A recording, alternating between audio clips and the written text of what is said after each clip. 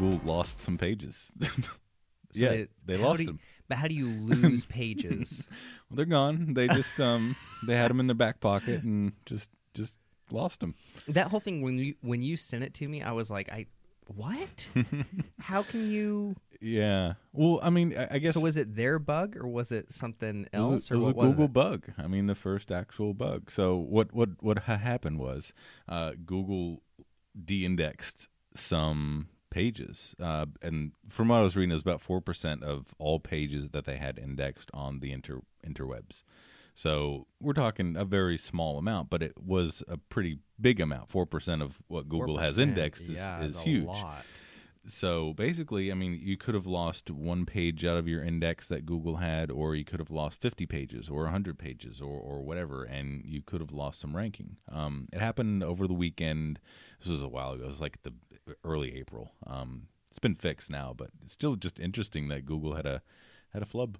Yeah, that's really interesting. So they fixed it. Mm-hmm. Did they? Were they able to restore the pages back to the That's what it seems. original? There's still some, even today, there's still some people that are saying, like, not all of my pages are indexed again. But, I mean, that could just be complaints or, I don't know. So it might be a good. And we talked about this. What was it? Last episode? No, the episode before, the Webmaster tool to go in and request your page to be indexed. Right. So that might be a good. It's a perfect. Help people?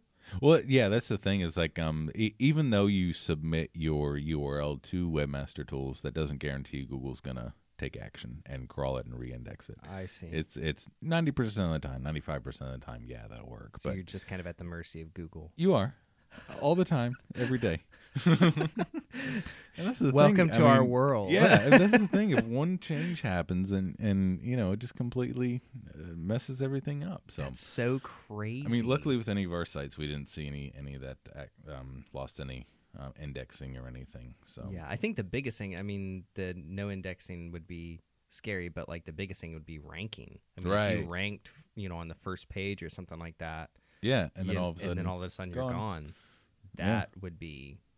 And that's the thing. It's like you're putting all your eggs in baskets, and that's not what you don't want to put all your eggs in one basket.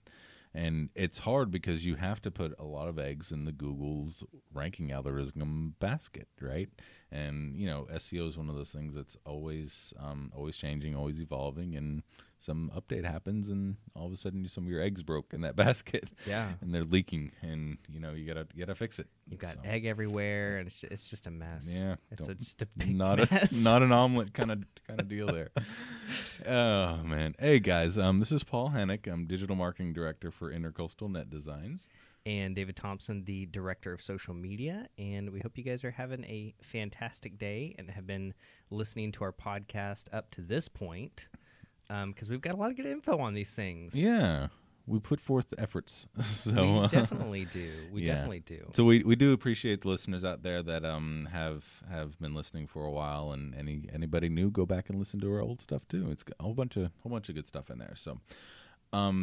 We always start off with rapid fire questions. Mm-hmm. So we go back and forth and ask each other questions that the other did not know about.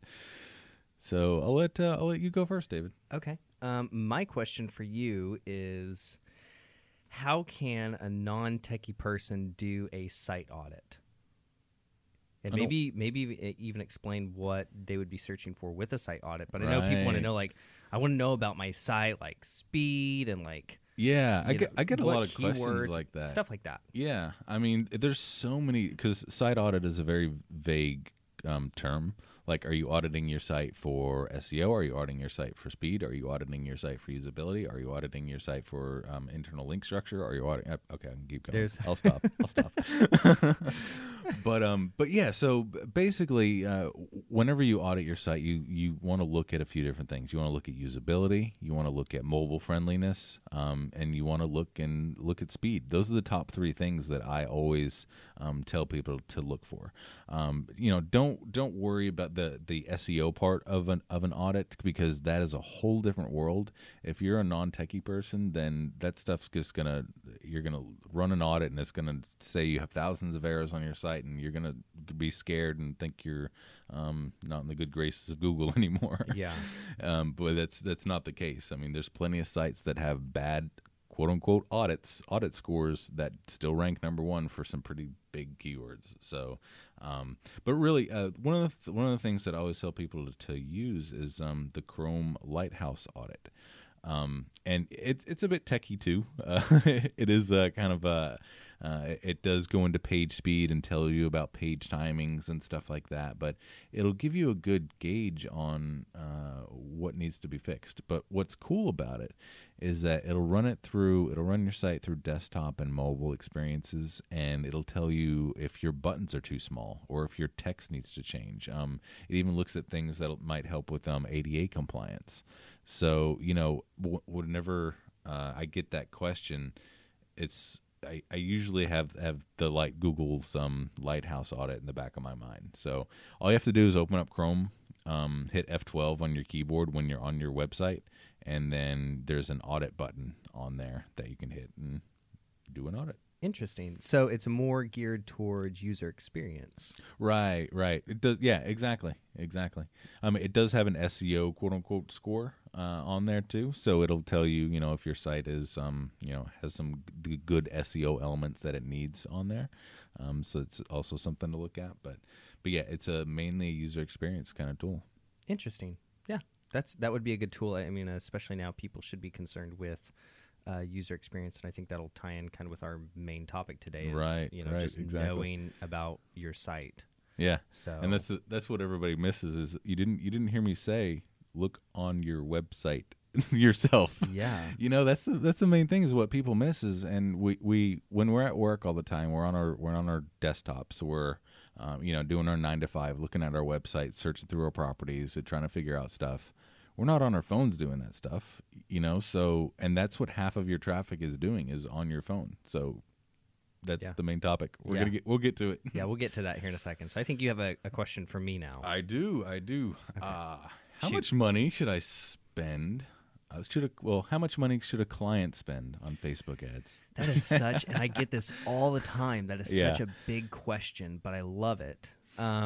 It really, and I'm going to say this, and this is a cliche answer, but it really depends. Yeah. It depends on what, first of all, your audience. I mean, that's the starting point for any social ads is your audience. Who is your audience? Who are you trying to target? What do you mean by audience? Do you mean the people that are currently your fans, or your audience as a demographic profile? Audience as a demographic profile, but you can also run ads. So it depends on that too, right? So you can run ads based off your fan base and ran a campaign to them and people that look like them on Facebook from a demographic, psychographic standpoint. But he's doing air quotes, just so you know. Air quotes. I've got my yeah. You can also do ads based off a new audience. Where you're targeting people that aren't your fan base. You're actually excluding those people. So it depends on that. It depends on what type of ad that you're running. So whether it's a traffic ad, where you're getting people to your website, or an engagement ad, or a conversion ad, which your cost per click is going to be a little bit higher on those. A good starting point, so everyone knows, is the rule of thumb is $5 a day. So if you're wanting to run a campaign long-term, which to me I consider a long-term campaign anywhere from 1 to 3 months, right? So where you can actually see some real stats from that. $5 a day comes down to about $150 a month. That's a good starting point. If you're nervous about getting into Facebook advertising and Instagram advertising, $5 a day is a good starting point for you to see, okay, am I getting anything out of this or am I not? Right. If you are, maybe you look at increasing your budget. So let's say you're running some, conversion campaigns towards a remarketing audience based off of Pixel. Right. And your cost per click is really low because it's a remarketing audience. It's a warm audience, and you actually made some ROI from that. That, if you're starting to see that, then maybe increase your budget a little bit. I mean, it's definitely worth it because it's going to reach a larger audience. Yeah, and that's ultimately what it comes down to, right? Is like is your budget. So if you have the budget to experiment, then you need to experiment. You know, Yes. don't just stick with that 150 and think, oh, it didn't work. Let's can Facebook forever. Yeah. Yes. Okay. Yeah. So that would be a good starting point. And remember, Facebook is very scalable. So it's very black and white. They've got a little sidebar in your ads manager that says, if you spend this much money and you can put it in, they're going to show you how many people you're going to reach, how many impressions you're going to make on average. It's not an exact amount, but how many impressions, how many clicks you're going to get, that sort of stuff. So look at that. It's going to tell you if your audience is too specific, if it's too broad. Normally, I like to stay a little bit more on the specific side because I keep my audiences pretty narrow. But yeah, start out with it, and like Paul said, do some A/B testing. That's crucial for stuff. As a follow-up question to that, I mean, you had mentioned doing different types of ads as far as remarketing, and then aside from remarketing, there's ads that you can run to get people to be fans on your page. Yes. So and then you have the whole other type of campaign that you can do that targets people that aren't your fans and haven't been to your website and are just a general audience out there. Yeah. Can you rank those as where they should start? Like for me, I would say start with remarketing because it's going to be the easiest. But what do you think? So it really comes down to when I meet with a client for the first time or when we're doing any sort of follow-up, I ask them, what's your goal? Because people have certain goals in mind of like, well, I want to build my fan base, or I want to see some ROI from this, or I'm trying to get a new audience, or if I don't feel like my audience right now is engaging. All those different answers will correlate with a different type of ad. Obviously, if you're wanting to build an audience, running a like campaign or a fan campaign is where I would start. I agree with you. Starting with like a remarketing campaign is definitely a good idea because it's easy to set up. If you've got the pixel, it takes probably about a week for that to start firing and actually build an audience base till you can start to see some data from it. And then once you have that, you can start remarketing to those people, very low cost per click. The next thing that I would suggest would be doing like a traffic campaign to get new people to your website and exclude the people that are on your Facebook page, exclude the people that are on any sort of lists that you already have existing where you're targeting. Get a new audience, new people to the website, because once they hit the website, and those are two good campaigns to run in conjunction with each other. Once they hit the website and they're starting to get on there and they browse, now you've got a remarketing campaign that is going back to those people, and you're in front of them all the time. Right. So it's kind of a handy, two campaign sort of combo type thing. Yeah. And you can do that with with the pay-per-click in conjunction with that too, with Google Ads. So it's so many different ways that you can stay in front of them these days. Yeah, absolutely. So all right. Great. That's a great question. Good stuff. Good stuff. All right, tool of the day. Next topic. So this one's kind of funny. It's like Dave and I were talking about it before. Some clients or even people that we show this to think it's black magic voodoo or something like that. But it's so simple. This is one of our voodoo tricks. Yeah. But it's so simple. Go to Google. Go to Google.com and type in the word site : and then put your website after the end of that .com. Or .net or whatever it is. So no spaces, nothing in between, just site : and then put your website in.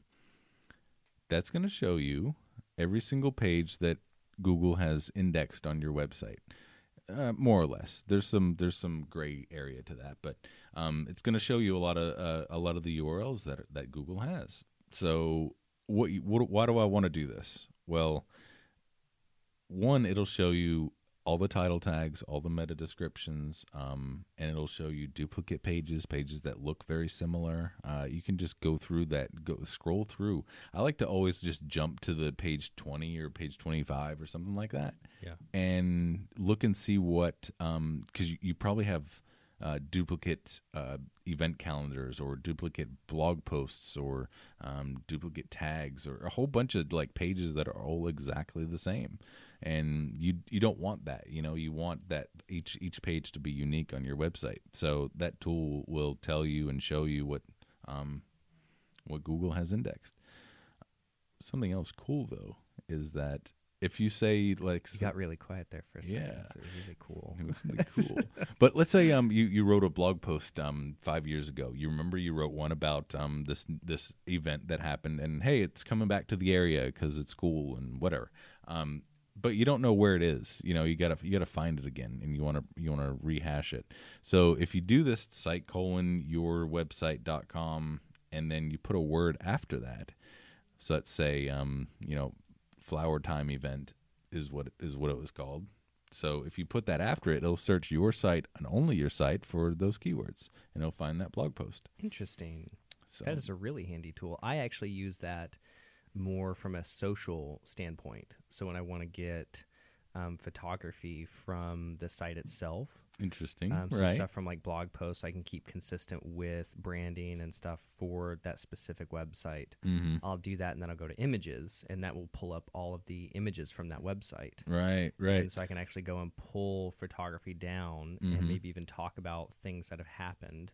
Yeah, and I've done that too. Actually, now I think about it, with let's say you want a good balcony photo. Yeah. If you just search for balcony and go to the Google image search using that domain site:/domain thing, then you can find all your balcony photos. Yeah, it's a really handy tool. So and it's very fast, and like Paul was saying, it gives you a good snapshot of kind of like what's being displayed on Google too. Right.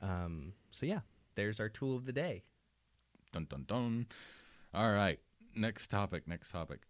So we harped on this a little bit before about usability, about doing your own audit and stuff like that. So we wanted to focus really today on how do you audit your website with a mobile device. And what we mean by that is, like I said, get out your mobile device. That's all you got to do. Really. I mean, it's pretty much it. We've got a little step-by-step guide for you that we can put on the show notes, but it's really pretty simple, and we're going to walk you through it right now. The first thing would be, do you have a search bar that's easy to find? Right, That would be right at the top. Yeah, exactly, because that's like, what do we call it? It's got to be above the fold. Above the fold, right. It's an old newspaper term, just so you know. When newspapers fold. I didn't know that. Yeah, they fold. Huh. Like halfway down, so everything above the fold is what gets displayed in that news rack. Huh, so if it's okay. above the fold, then it's what's being shown. Now it's the first scroll depth. So above the fold in web terms is the first before you start scrolling down. Okay, good to know. I like above the fold. That's got some history to it. That's cool. Yeah. That's cool. Look at that. Another thing would be, is it easy to fat finger page elements, buttons, things like that, dates? The good old fat finger. Yeah. Because we talked about that earlier, like especially with the site audit, it will tell you, if you've got smaller buttons, but do it yourself. Right. Everyone's different, so that would be another thing. Everybody's to look finger's out for. different. Even the phone screens are different sizes. Yeah. Another thing would be to see how easy it is to look through properties quickly, and that's something that drives me insane. If I do a search and I've got to go through it's just not easy to look through properties. Or I've got to go through them one by one, or it doesn't display what I'm looking for. That can be really frustrating as a consumer. Right. Exactly. That would probably lead me on to the next thing. Would be, do your property pages display all the relevant info easily? So. Oh yeah, especially on mobile, because I mean that's and that's hard too, because you have a lot of information on those property pages. Yeah. There's a lot of pets, how many bedrooms, how many people it sleeps. Yeah, and your big long amenities. body of text that you got. Yeah. So what do you put at the top? What do you not? How do you display that information? So that's a good one to get like a group of people and to see like what information they would be looking Right. for. Right. You Exactly. know, and note that. Yeah, because everybody's going to be looking for a different amenity or something like that, or a lot of people want to know where the bathroom's located next to the bedrooms. Yep. Which kids are going to be in which bedroom, and how are we going to shuffle around the family and stuff like that. Especially if you got 3-bedroom pluses that you're renting out. So and Yeah. houses too. I mean, everybody wants to know where they're going to sleep and how Uncle Joe is gonna is not gonna be up in the middle of the night or whatever. Yeah. Here's a big one. Price. And I know for me as a consumer, and this may sound weird, but I like to see price at the very beginning. Yeah. Well, that's the hard part too. Is like when we have some clients that don't want to display the price until the end, and we have clients that want to display it on the search results. Most of them want it on the search results, which is good, because you do want that. Like you said, you want that price up front. Yeah, you want to look at it up front, and it's almost too big of a commitment. Basically, if I put in dates, and that's kind of how I see it as a consumer. Yeah, just searching myself, and this may seem weird to everyone else listening, but it's almost too big of a commitment to say, "Oh, I'm going to put in dates here and here to actually get a price out of it." Right. Sometimes. Right. I don't know why that is, but in my mind it's like I'm just going through with the booking process, but I'm not there yet. I'm still browsing. I'm still in the browsing mindset. Yeah, you just want to know how much it's going to cost. Yeah, I just in want the a ballpark. general idea. So, do you display that up front or do you not? Right. And that's hard too because seasonality. I mean, we're talking about $800 versus $3,000 for a week depending on which week you stay at. So, we know it's difficult. Yeah. Another big thing would be, let's say a user's gone through the booking process, but they've gone to the very end, but they haven't booked. Do you have a cart abandonment feature? You need one. Yeah, if you don't have it, you need one. IC&D has one, and it's really cool. There's our shameless plug. Plug. There you go. Yep, for that episode. We got it. But yeah, so we do have a cart abandonment feature that is actually we have a couple of different cart abandonment types of features, but those have worked really well for the clients that have implemented them. I mean, we're talking a big return on people coming back and making it easy. And what's cool is that with cart abandonment and some of those other tools, we do tailor them a lot to the mobile device. Now we know people don't book on mobile. That's hotels are a different story.